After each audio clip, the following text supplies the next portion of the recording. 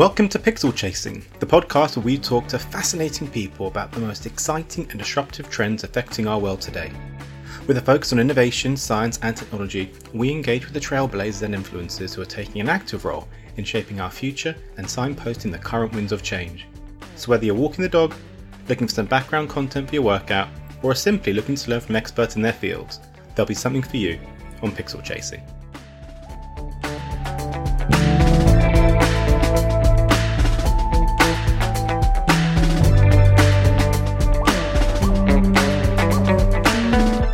Welcome to Pixel Chasing. I am your host Michael Marciano, and in today's episode I am delighted to catch up with Lee Polisano. For those of you who know architecture, Lee will need no introduction, but for those who don't, let me tell you a bit about him. Lee is an internationally recognised architect and the founding partner and president of PLP Architecture. He's known for his urban design work, which emphasises an underlying concern for sustainability and a passion for innovation. Lee has been responsible for creating numerous award-winning buildings and is widely recognised for pushing boundaries and bringing innovation to the industry. His extensive global experience includes a focus on the luxury residential market, hospitality, high-rise, urban redevelopment and workplace sectors. He's a frequent lecturer, advises both public and private institutions, serves as a global governing trustee for the Urban Land Institute and is passionately involved with several charitable organisations. I had a wonderful time speaking with Lee, and in advance I want to apologise for what was a slightly croaky voice on my behalf and some dodgy internet. Happy listening.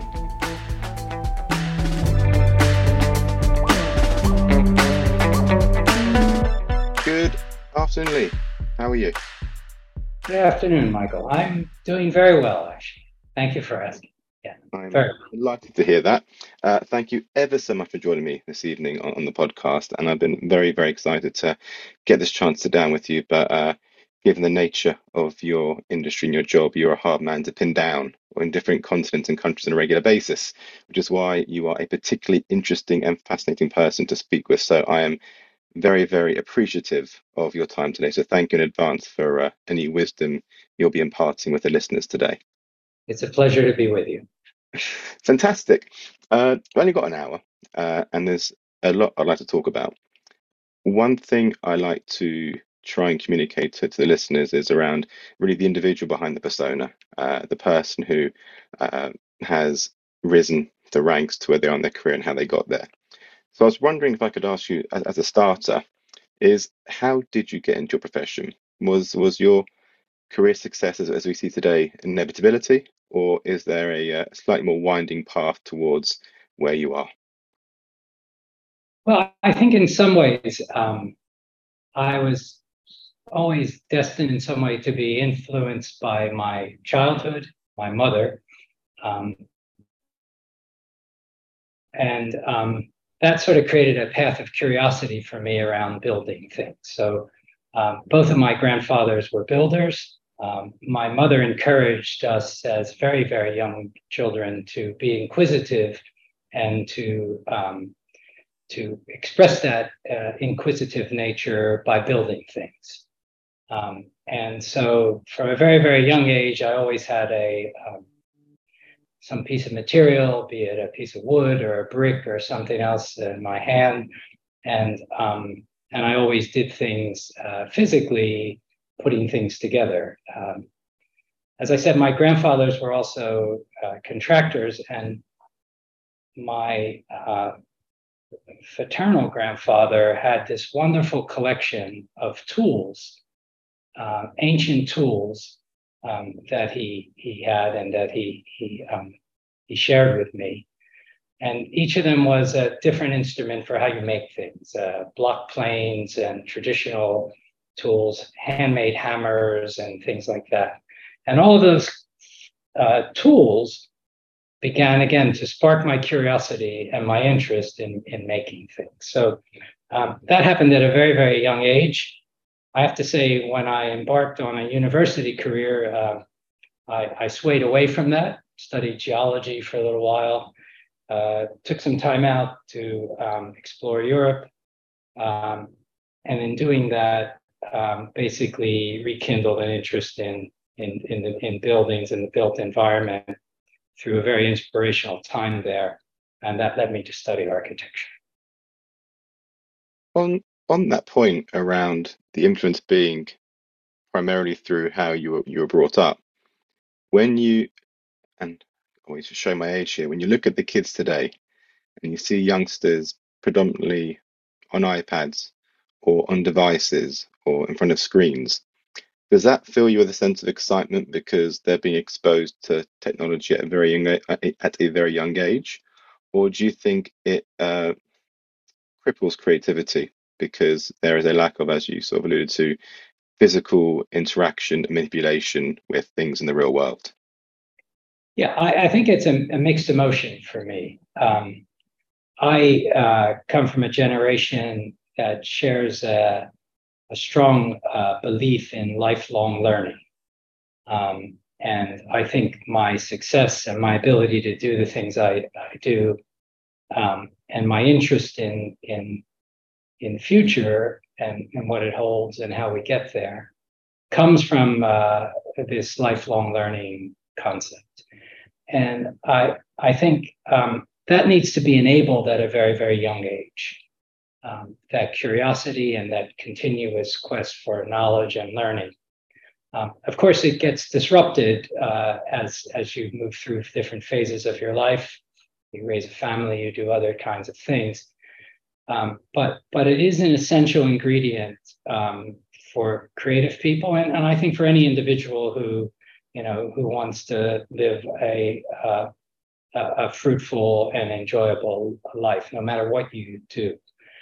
So when I see young people very, very immersed in iPads and things like that, I wonder sometimes, are they taking the easy way, or are they actually using it as a way to really explore what the potential and the possibilities that the digital world and connected to this extensive network of technology and information can provide for you. And so that's my first question. I think using it as an enjoyment or just spending time on it is one thing, but if you're using it as a tool to really open your mind and explore the possibilities in the world, that's another. So I'm torn between that, and that's my takeaway when I see people immersed in it. And of course, we use technology here extensively, and we provide it as a platform for creativity. But our biggest sort of takeaway to everybody using it is explore its possibilities, open your mind, and don't take the easy route to problem solving, and use it in that way. So yeah, I think it's a bit of both for me. Yeah. Like all things, a knife can be used to create art or it can be used to be destructive. So the tool really is with the intention of the person behind it. So I concur. iPads, and I've got young children. Sometimes when I see them play coding games, I get super excited. When I watch them watch sort of YouTube videos, I get a bit despondent. So it's about encouraging the former and not the latter. Yeah. When you speak, there's most definitely a philosophical undertone to how you have approached everything so far in this very short part of the conversation. To what extent have you brought those philosophies into your workplace? And was that always something you're aware of going into the industry and entering an environment that was very, very physical and possibly filled with many people with a traditional way of thinking? Look, I don't think you sort of come by a complete understanding of what we do unless you spend quite a long time doing it and thinking about it. And you reach a point in your career where you actually really begin to appreciate and understand the implications of creating something that uses a lot of the Earth's resources and is intended to be a permanent fixture in the built environment, for a very, very long time. And then when you realize that we as architects and designers create places that people are born in, they're educated within them. Think about a school and how many hours people spend in school. designing the right environment that also can influence the way you learn is quite, quite a point of pressure if you really begin to think about it. People live in the buildings, they grow up in them, they die in them, they're born in them. So when you think about the fact that what we do has an intrinsic impact on the lives of everybody that touches a building, and each and every one of us must use buildings to live in and to work in and to do everything else. It's impossible to do it outdoors. When you think about that, it brings with it a certain philosophical approach to how you go about, your profession. And so I look at it that way. I look at that as a responsibility. I've come to understand more and more about the extractive nature of what we do and how important it is to rethink that, and the impact that has on climate change and on other things as well. But I think, on one hand, it's very, very exciting to deal with some of the things we deal with. But also it's very challenging, and I think it brings with quite a bit of responsibility. I concur with all of that, and obviously the physical space has a dramatic influence on how we live our physical lives. To what extent have we fully democratized those benefits across wider society? The sort of buildings that you're often involved with are not the usual, they're not the norms, and they're not where most people will spend their time working and living or playing. Is there a increasing visible distinction between the haves and the haves not of physical spaces? Those who truly do get to work and play and be in places that are inspirational, that truly improve one's mental and physical health, versus those who simply don't have access, and as a result, their lives potentially in some areas aren't as fulfilled. The simple answer is yes, but there's another part to the equation that I think we should talk about. And in our work, we don't deal just with the solids. We deal with the voids as well. And I use the expression voids in an endearing way because basically we deal with the impact of what our buildings have on the spaces around it. So, buildings create places for people to live and work within, but if done carefully and organized carefully within the built environment, they create spaces for people to use, external spaces, public spaces, and things like and civic spaces. And it's those spaces that I think are where the greatest sort of interest lies in our work. It's not just in what we do inside a building. It's what we do on the edges of the building and how our buildings create or frame public spaces and make these spaces accessible to everyone. And those spaces become sort of the backbone of society. They become the spaces where we meet our friends in. They become the spaces in which our children can play in. They become the spaces where you and I can meet, have a coffee, and all of a sudden spark a new idea and things like that. Because, no great idea or breakthrough in science or medicine or an industry has ever come from an individual sitting in a room in a building. It's come from a conversation between two people, in a place where you're relaxed and you're exchanging things. And, in that regard, our buildings can perform those roles through a different kind of spatial narrative, but our public spaces and the places where people come together for casual encounter are those are the places that really, really change people's lives and influence the quality of people's lives and things like that. So there's a lot of thought in our world and in the work we do into what those spaces and places should be like and how they become universally accessible to everyone. How they're inclusive, how they contribute to a notion we have about fairness in cities, how they contribute environmentally, and in a whole variety of other ways to our daily life. And have you seen this philosophy filter down into more the public sector initiatives? So where there are more social housing or areas that aren't as built up as the city of the West End, is this a philosophy that can withstand the pressures of stringent stringent financial restrictions, uh, physical limitations on space, or is it a methodology that really works in specific areas where there is the space, the resource, the money to deliver such an infrastructure and a public space? No, I don't. I don't think so. I think they're universally accessible to everyone. If you look at the great, sort of public health or social public housing models that have been developed over years, they have a wonderful mix of what we call the public and the private, right? And that mix has been carefully thought out to create these sort of wonderful places. These kinds of spaces take in dense urban environments take the place of the front yard of the house, right? Mm. If you have a community with lots of front yards, it brought people together. They were the social hubs of the neighborhood.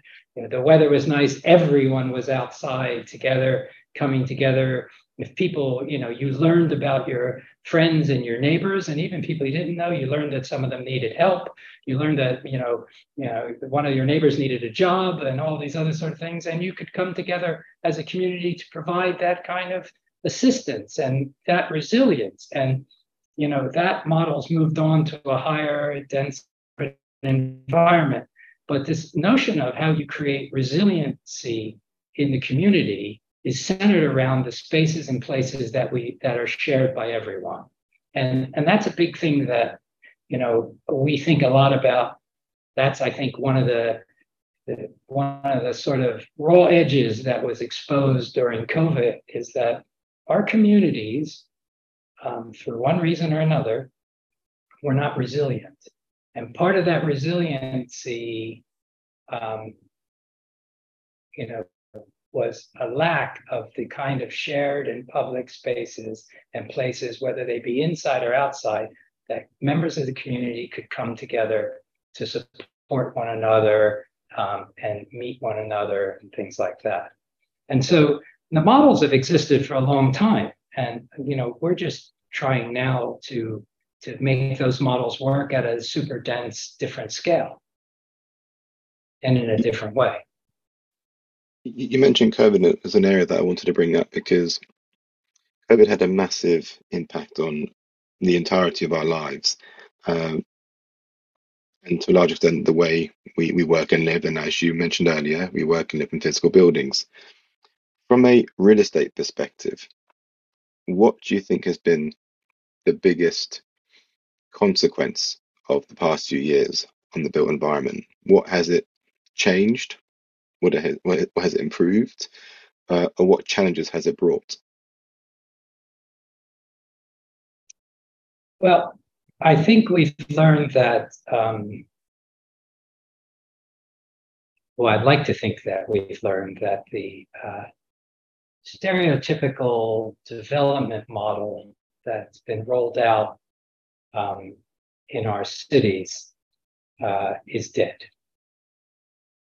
And I say that for both the office building, for a residential building, and for that any other kind, and that a new model is needed.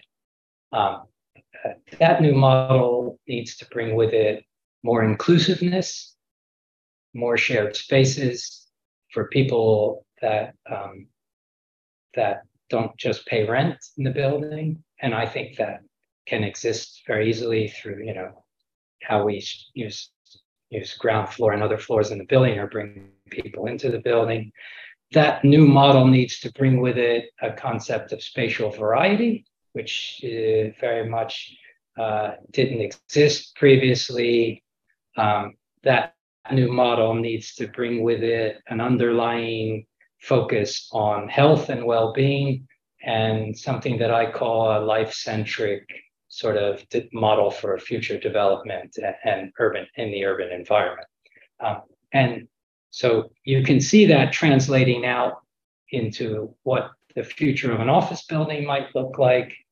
You can see that in what residential development needs to look like, particularly around the live, work, play narrative that's so important in our daily lives now, and that we're demanding of our homes.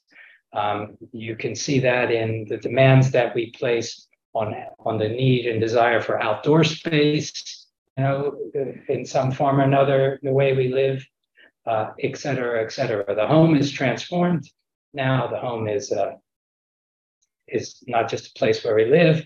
We may need to work there. It may need to be our gym. There may be it's the connection to the metaverse.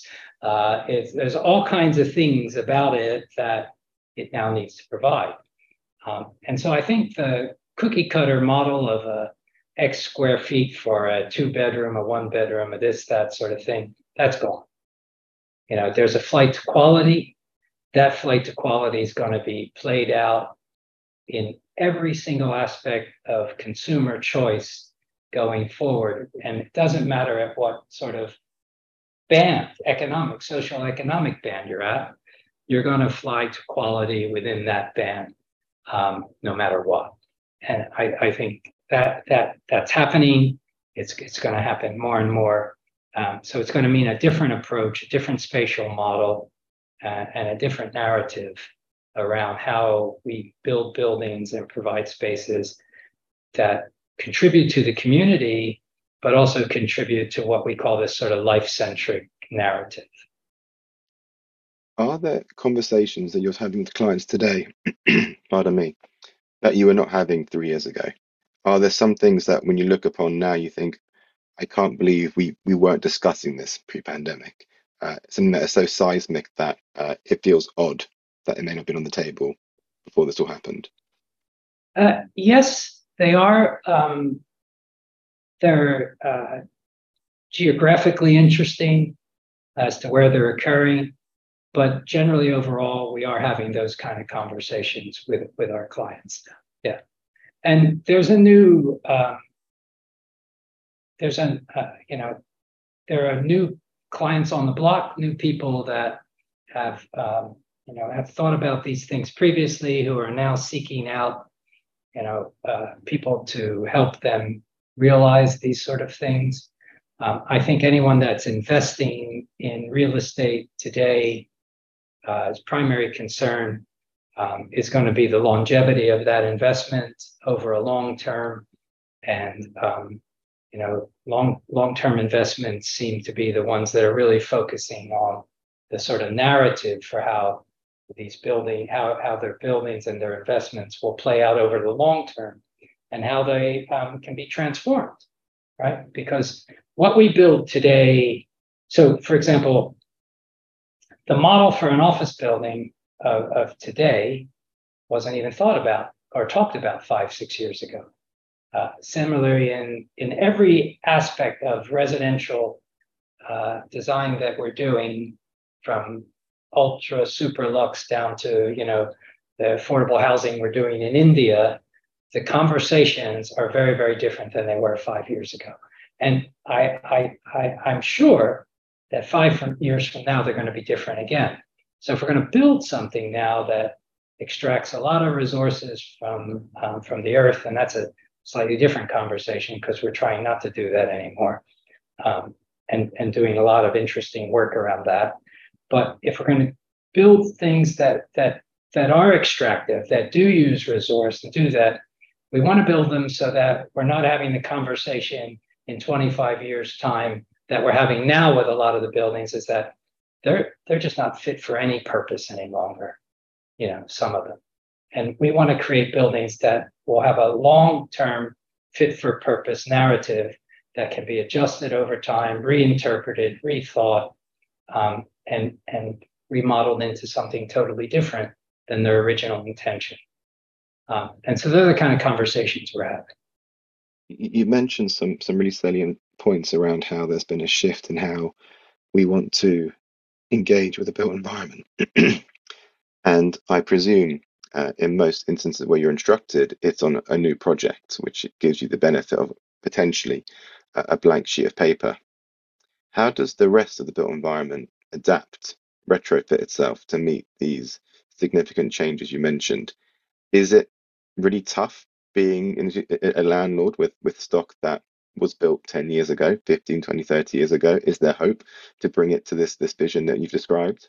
I think it depends. So I'm sitting in a bespoke 1930s listed Art Deco office building in east, in the eastern fringe of the city of London right now, and it's a great building to work in.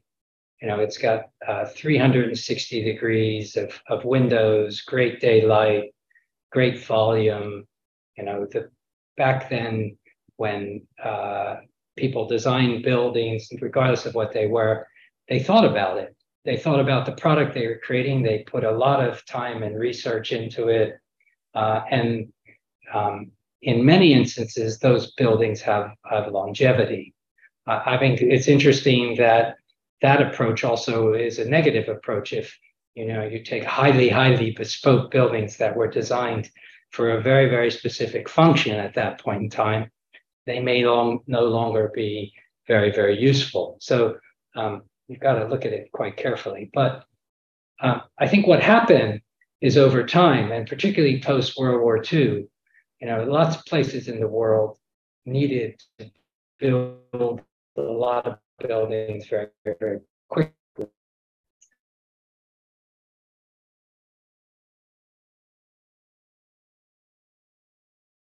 They built them very poorly. And the idea of volume that quality buildings have on the health and well-being of an individual, that wasn't thought about. People needed shelter, they needed homes, they needed things like that. Industries needed to be created and things like that. So a lot of those things, which are really important, were overlooked. Rightly or wrongly, they were overlooked. And so we're left with, not just here in the UK, but in America. Italy is a particularly interesting one, where in the 1970s, there's this vast building boom in office buildings and other types of buildings. And we're left now with pondering the future usefulness of a lot of these buildings.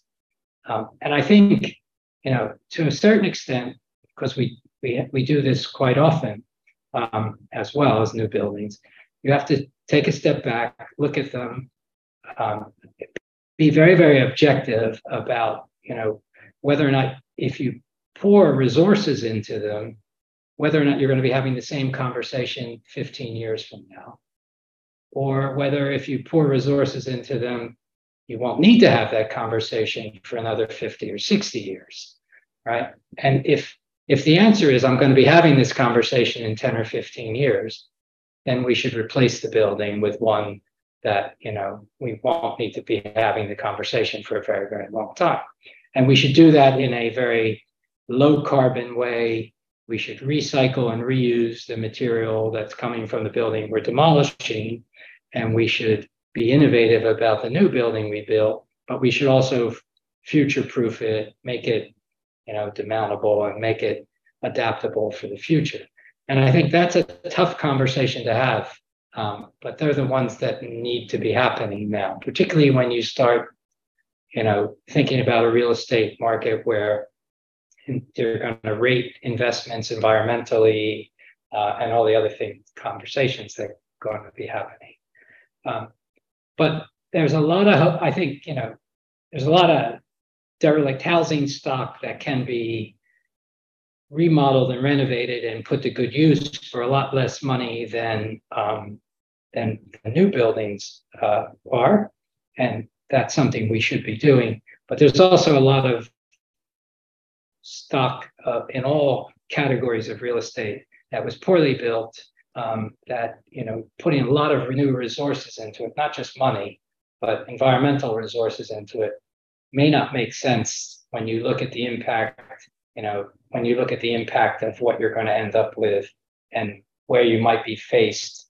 I don't think we can kick the can down the road another, 10 years, right? We gotta kick the ball into the long grass, as you guys say here. in terms of when you look at redeveloping something again that you're building new or remodeling, right? So, I think that long period of time is what we need to be looking at, because we can't just keep having the conversation on the subject, same subject every 10 years. Like, I've got a toothache and I'm going to wait a couple of years to get it extracted. So I go to the dentist and he says, well, it's going to hurt, but I'm going to pull it out. Well, no. And then 2 years later, I'm back talking about the same tooth again. I think we can't do that any longer with our buildings. I think this is a natural segue into climate change, and many recognize that the built environment is responsible for a huge amount of emissions, both in its operation and in its build, and the process in which buildings are being built and how goods are transported. We are very much involved and hold a responsibility for climate change and carbon emissions. To what extent are you optimistic that the rhetoric around making buildings sustainable can actually translate into meaningful results? And I say that by virtue of the fact that there are a lot of buildings in the world, and that many are built very differently by different people to different standards, different owners. Can we really ever reach the scale where you mentioned a few initiatives that you incorporate in terms of reducing your carbon footprint? That may be on a building, on 5 buildings. Are you confident that the industry as a whole globally can make an impact, or are there only pockets of innovation that are happening? Well, I travel around the world and we build in many places. And the conversations in a lot of these places are not the same. It's very hard to tell people in developing nations who rely on cheap concrete to build buildings that the carbon in the concrete is bad and you can't use concrete anymore, things like that. And indeed, technologies, even in very, very advanced countries that build quite sophisticated buildings, they rely on carbon intensive techniques. And you can decarbonize materials to a degree. You can decarbonize processes and things like that. I mean, we're looking at all kinds of things with our PLP Labs, the research group here. But at the end of the day, what it really comes back to is decarbonizing our grid, right? That's a governmental thing. Because if I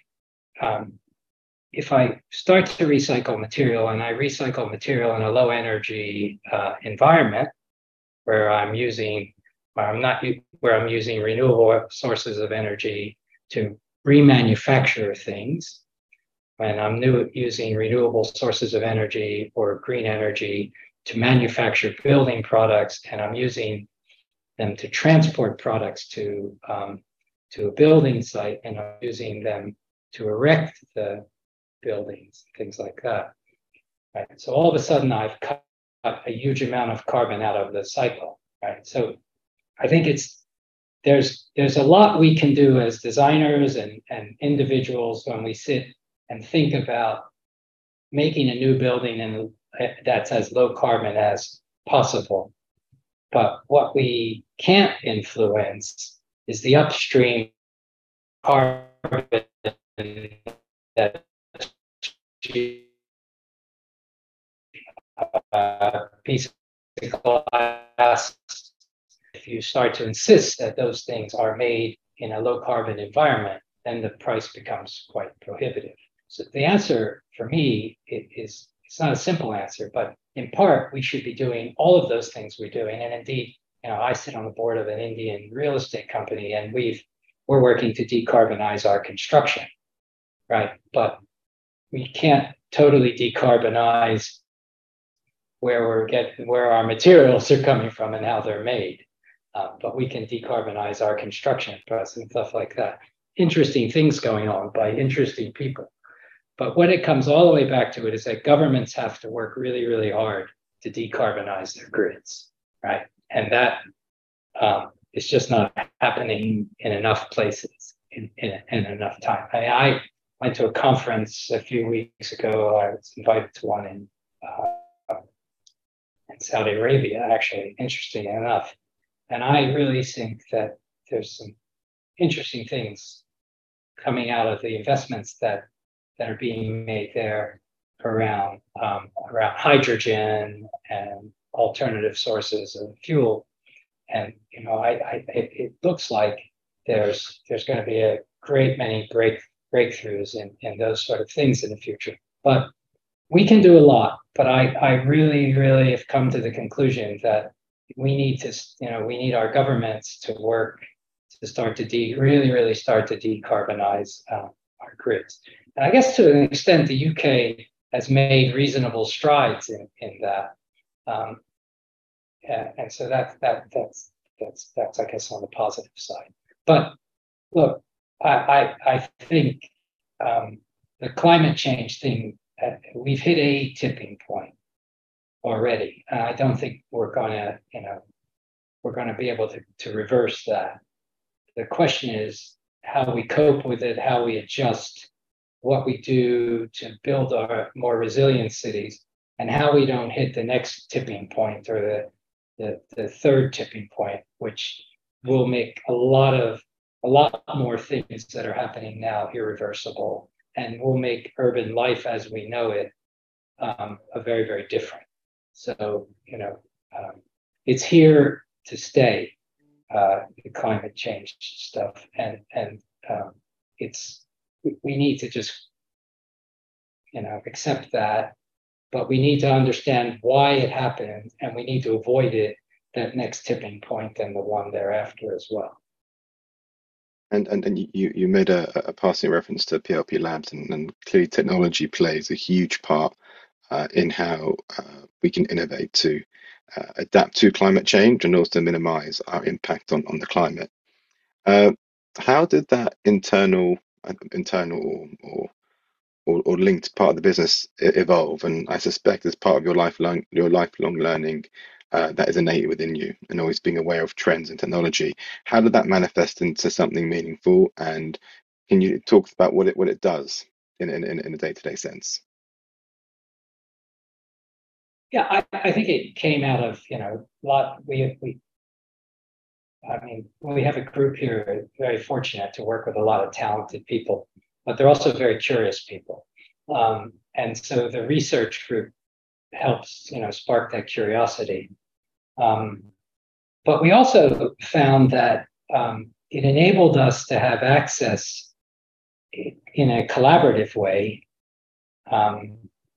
to really, really bright minds around the world. Because if I come to you and say, Michael, I want to collaborate with you on a research project, you're going to open your mind and your heart and your just things you've been doing in the spirit of a collaboration that's open and that's open source and that has a lot of benefits down the line. If I come, if I'm seen as a competitor to you, as another architect or another someone trying to steal a piece of commercial action, well, then the door is closed, right? So the lab side really is a way to basically say, look, we want to have open dialogue, open collaboration. We'll contribute resources, time, money, whatever it takes to help with this collaborative process. And it's opened up an enormous world to us where we've got this great thing going on with the University of Cambridge around low carbon materials and timber. And we've got this brilliant PhD student, or she's no longer a student, PhD doctorate, who has just finished her PhD, that sits in our office in our studio a couple of days a week, and we're talking to neuroscientists, and we're doing things using wearable technology to assess the impact of health and well-being on people, thought pieces around culture and art and all sorts of other things. And it's raising, it's helping us, it's helping our clients. It gives us a lot of things to talk to our clients about, but it also allows us to publish thought pieces that people can comment on and people can learn from, and people can come back and say, look, hey, I have an interesting idea around that. Can we talk about it? And we've just finished a really interesting set of projects for LG, the consumers, the Korean company that designs huge numbers of consumer products, and we did that around things for the home, and it was particularly interesting because our role was to help them design a new generation of TVs. But to do that, we had to learn all about the way people live and how they use a TV. And it led us to do all this research, the labs guys do all this research on the way people use their homes. So as a result of this, we jointly published with LG something we call the Home Report, which has nothing to do with the television or any of that sort of stuff, but it has to do with the way people live now, post-COVID and things like that. And so that kind of research-based approach to design has a huge collateral benefits we've found. It's very exciting for us. And I have to say, it's an attractor to our practice. People, are really, really drawn to it as a place that they want to spend some time. And so in addition, I mean, it sounds it, and I think, and I know people can't see you, but there's a visible enthusiasm that comes on your face when talking about it, and it seems really exciting. In addition to the research side, do you, as a team, as an organization, as a practice, incorporate technology into how you operate? So things, whether it's VR or AR, in terms of looking at buildings, walking through buildings, designing buildings, these tools are becoming far more used on the professional side and the consumer side. I'm wondering whether you, when you work on a project, will adopt any systems to help you with your role. Yeah, so the labs deals with three things: people, places, and technology. And I guess the technology is the one we should talk about. So it deals with how we use known technologies in more innovative ways to improve the way we interface with the built environment. For example, take the Edge in Amsterdam, where we were able to connect technology platform, smart building platform, to a spatial model, and that's really, really exciting. But it also has to do with the development of digital tools that we can use to help our creativity, or the adoption of digital tools that are available to us to help the creative process. There's an AR group here, a VR group, AR, VR group here, lots of people doing other things. You and I met around the discussion on the metaverse, and we're quite interested in its potential as a learning and information platform for what we're doing. And so there's a lot around technology that we embrace. We do not think of it as a problem solver alone on its own. So, I mean, we think of it in our buildings as something that, if it's connected to the right spatial model, it can be a very, very, very powerful combination. But if you have the wrong spatial model and the most innovative tech platform in it, it's not going to be a great place to be. And if you have the right spatial model now, and you don't look at the power that technology has to leverage that, you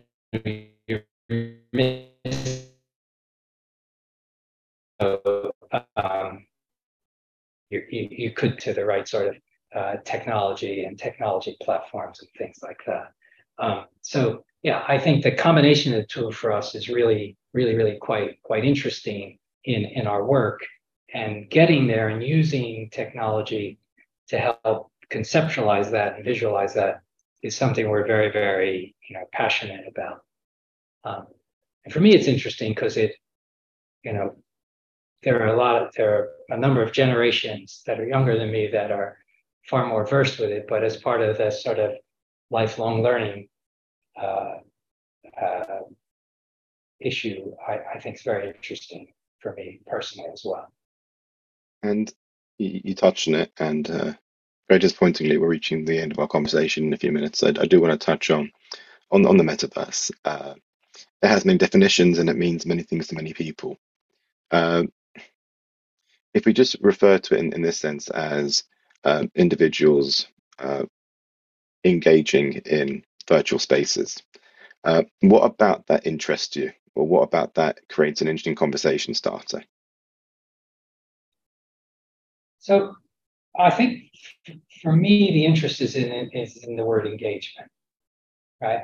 And that's where I become curious about it. And obviously, you can, we're at a point where that whole industry is at a point where you can imagine the potential of that sort of engagement. It's like everything else. It's like, look at how much the smartphone has changed in 10 years time or something like that in terms of connectivity and engagement and things like that. And you can dial back to almost any kind of emerging platform or technology and just understand how, if it's if there's enough investment in it, if there's enough interest in it, and there's enough exploration around its potential, it can have huge other types of applications in the future. So the engagement side is where I first became really interested in it. And I guess in part of the work we do, a lot of the luxury brands and other people that we work with using it as a point of engagement for consumer engagement, things like that. What sort of began to spark my curiosity is its potential. So, if you pause for a moment and think about what we do, designing and building a building, physical side of it, it takes a long time.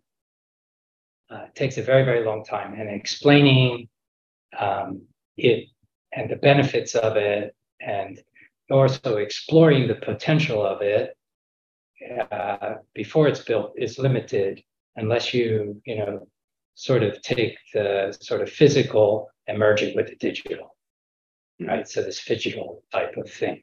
So for me, I'm quite interested in it as a form of engagement going forward as part of a creative process, but also as a place where you can test, explore, and debate new and different ideas around the built environment. And we're not there by any means yet, but that's where I'm sort of hoping to. That's where my interest and some of our interests kind of lie in it. So it's around the future possibilities of engagement around the built environment, around testing ideas, around debate about the physical manifestation of some of these things, and around informing the creative process, right? I mean, we have clients that in some of the Southeast Asian markets that are using the metaverse as ways to connect with their potential buyers of, residential properties and things like that. And we have other clients and brands that are using it as a way to create awareness of their brands, not just for entertainment, but for actually disseminating information and knowledge and things like that. But leveraging it beyond that is where I get really interested in it. Right? That's where I get really interested. Is a platform to test ideas about the physical environment within the digital world. So you can very much see how things like digital twins play a big part in that explorative stage of project, and how you can identify issues before they manifest as problems, and also get to grips with how a space might feel before it's built. If we sort of bring it back to some of the early Yeah. conversations around space having, an important purpose in terms of giving people this an enhanced experience of living. Does any part of you feel that with people potentially spending more time in virtual spaces, it democratizes good design? That I may live in a small space that isn't aesthetically pleasing and doesn't inspire, but potentially I could put on uh, either an augmented reality headset or a virtual reality headset and get to a point where I get to experience world-class design, which otherwise would be foreign to me. Yeah, I think that's part of a learning process. I don't know, that may change your life for a short period of time, but the other thing that can enable you to do is to become a commentator on those sort of things and to help inform, you know, to help inform design of spaces that aren't super luxury, right? And that's where I sort of, I think it can do all those things that that you say, and that's a moment of enjoyment and experience and learning. But I think it can also go beyond that. Whereas if I'm someone that's taking part in that kind of an experience, I may have some very, very good observations, and I should have a way of communicating them to people who are involved in actually creating the physical manifestations of these. Because we from learn from lots of different uh, sources. And, as I say, one of our biggest ways of learning is through having conversations with people. We learn from having an exchange of ideas with one another and with conversations with one another. And I think if you think about, that's limited to being physically accessible to have these conversations. Whereas if you can have these kind of conversations with a wide variety of people from around the world, through putting a headset on and connecting into the metaverse and being able to look at things and debate them and experience them and transform them. It can contribute immensely to a knowledge bank that we need to design future buildings. It's hard to know how much of the future is going to be virtual, how much is going to be physical. Um, you're still very much designing spaces that encourage human interaction. I suspect you don't see a future where human interaction is ever superseded or improved by virtual.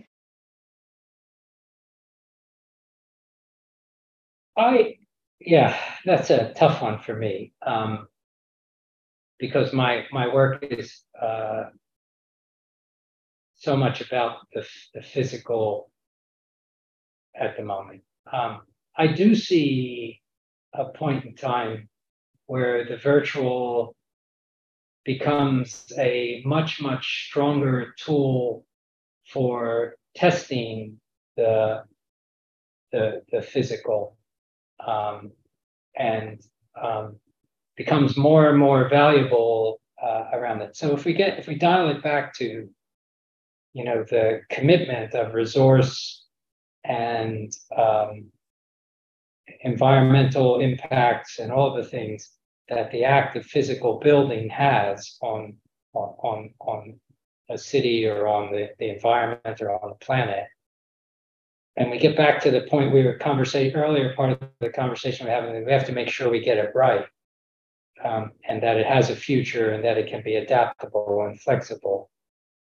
For me, spending time with people in the digital world or in the world of the metaverse, talking about, debating, testing, and looking at these things, living in them and spending time in them and things like that, can create very, very important and valuable information and learning that can help us avoid some of the mistakes we're making. And it's a place where we can realize things quickly, as opposed to over a long period of time, where we can test them, where we can debate them, where we can democratize them. and we can learn from that. And we might choose to spend all of our time in that world, but we also might choose to use it as a platform for making sure that when I take that headset off, the world that I'm in is a better one and a more suitable one for me and for for our children and for their children's children, etc. So I think that's quite interesting for me, that the potential there, because we don't actually have that ability at the moment, right? It feels like there's an awful weight of responsibility on the individuals who are shaping our built environment. You mentioned it, we're born, we learn, we live, we die. We're so intertwined with the physical space in which we interact with. There feels to be a great weight of expectation and responsibility of practitioners to deliver space that really enhances our lives, and that definitely comes across in this conversation. We're virtually out of time, and so I think maybe my last sort of question for you is, reflecting on what's been an extensive career, and as you alluded to, involves lots of traveling around the world and being involved in amazing projects. What can you point to a project or an aspect of a project that you found most fulfilling? So not the best project you've worked on, but has there something that has fulfilled you more than others because potentially of the impact it made beyond it being an aesthetically impressive building or a commercially successful one? Yeah, it's an interesting question. People ask me this all the time, and I normally give them the same answer, that I'm often very reluctant to comment on individual projects and their successes, or in fact their failures. And my greatest enjoyment out of everything we do and I do is seeing how the buildings that we do contribute in a small part to a larger assemblage of buildings and spaces and places and communities. That, for me, is where I get the most enjoyment and the most reward. We spent 15 or 16 or 17 years, long time, working on a development in the city of London, where we started as a master plan, and then we built one building. It's called the Heron Tower, and we envisioned a series of other things happening around it, and that's now finished. And that the spaces that are around these buildings that we created are going to become, over time, highly used, highly desirable, highly interesting places for lots of people to use and to meet in and to enjoy. And it's become a sort of really, really small contribution to a larger, infrastructure and ecosystem of spaces and places in the city. And that's kind of really rewarding. And in a similar manner, some of the things we're doing at next to the Tate Modern at Bankside Yards, there are 8 spaces and 8 buildings. And for me, the rewarding part will be the sort of the collection of them all and the contribution they make to the area.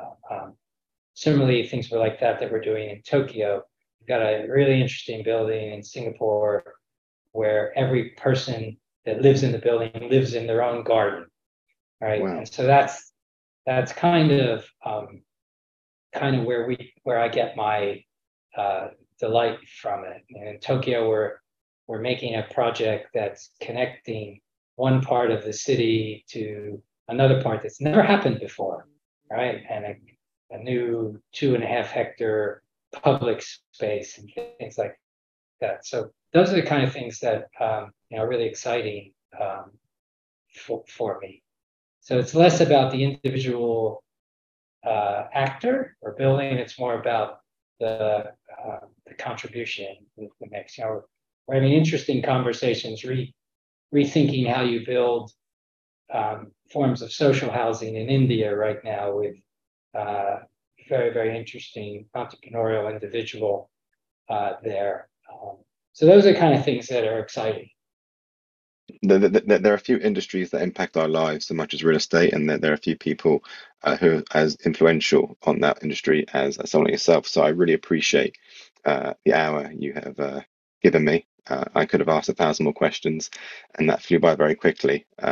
Thank you for all the candid responses and for providing me with a lot more insight into not only what drives you, but what is clearly the themes that permeate your business and how you operate. So thank you very, very much for your time, Lee. It's been a pleasure talking to you.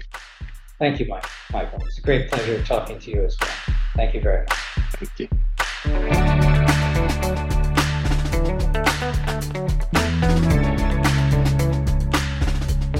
Thank you for listening to Pixel Chasing, and well done for making it right to the end. If you enjoyed today's episode, feel free to share with others who you think may also enjoy it. And to be kept up to date with all they're up to here, you can always follow us on the usual channels. On Twitter, we are @PixelChasing. On Instagram, we are @PixelChasing. And if you want to join our newsletter to be kept up to date with all future episodes, you can join that on our website, which is pixelchasing.com. Thank you. See you next time.